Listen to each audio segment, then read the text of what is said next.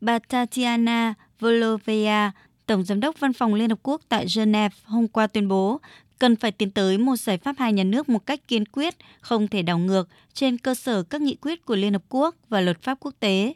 Điều này có nghĩa là Israel và Palestine phải sống cạnh nhau trong hòa bình và an ninh, với Jerusalem là thủ đô của cả hai. Hội đồng Bảo an Liên Hợp Quốc cùng ngày đã tổ chức một cuộc họp về xung đột Israel Hamas tại New York với nội dung thảo luận trọng tâm là việc gia hạn lệnh ngừng bắn ở giải Gaza.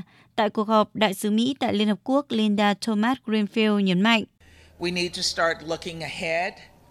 chúng ta cần bắt đầu hướng tới tương lai sau cuộc xung đột này, đến một tương lai nơi mà người Israel và người Palestine sống cạnh nhau trong hòa bình, bình đẳng, về tự do, nhân phẩm và thịnh vượng.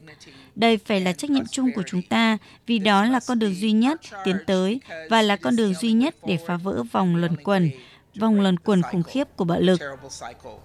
Cũng tại cuộc họp, Ngoại trưởng Trung Quốc Vương Nghị bày tỏ quan điểm.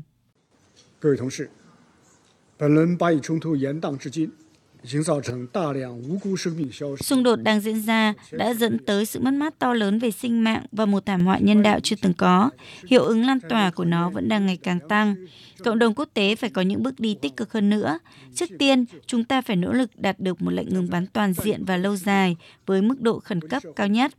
Không có khu vực nào an toàn dưới làn đạn và để giao tranh kéo dài sẽ chỉ mang lại nhiều cái chết và thiệt hại hơn.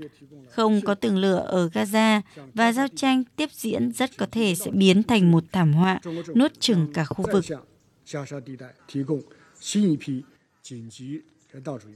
Giữa lúc giới chức Israel và đại diện phong trào Hamas đang tích cực đàm phán thông qua các nhà trung gian hòa giải về khả năng gia hạn thỏa thuận ngừng bắn ở Gaza, Tổng thư ký Liên Hợp Quốc Antonio Guterres lên tiếng cảnh báo tình hình nhân đạo tại giải Gaza tiếp tục xấu đi nhanh chóng. Người dân Gaza đang ở giữa một thảm họa nhân đạo kinh hoàng trước mắt thế giới. Chúng ta không được rời mắt. Các cuộc đàm phán căng thẳng đang diễn ra để kéo dài thời gian ngừng bắn, điều mà chúng tôi cực kỳ hoan nghênh. Nhưng chúng tôi tin rằng chúng ta vẫn cần một lệnh ngừng bắn nhân đạo thực sự. Theo Tổng thư ký Liên Hợp Quốc, mức viện trợ hiện tại cho người Palestine ở Gaza vẫn hoàn toàn không đủ để đáp ứng nhu cầu to lớn của hơn 2 triệu người. Và mặc dù tổng khối lượng nhiên liệu được phép vào Gaza cũng tăng lên, nhưng vẫn hoàn toàn không đủ để duy trì các hoạt động cơ bản. Ông Guterres đồng thời lưu ý cửa khẩu biên giới Rafah hiện không đủ năng lực để xử lý hàng viện trợ qua đây. Vì vậy, Liên Hợp Quốc thúc giục mở các cửa khẩu khác, trong đó có cửa khẩu Kerem Salom.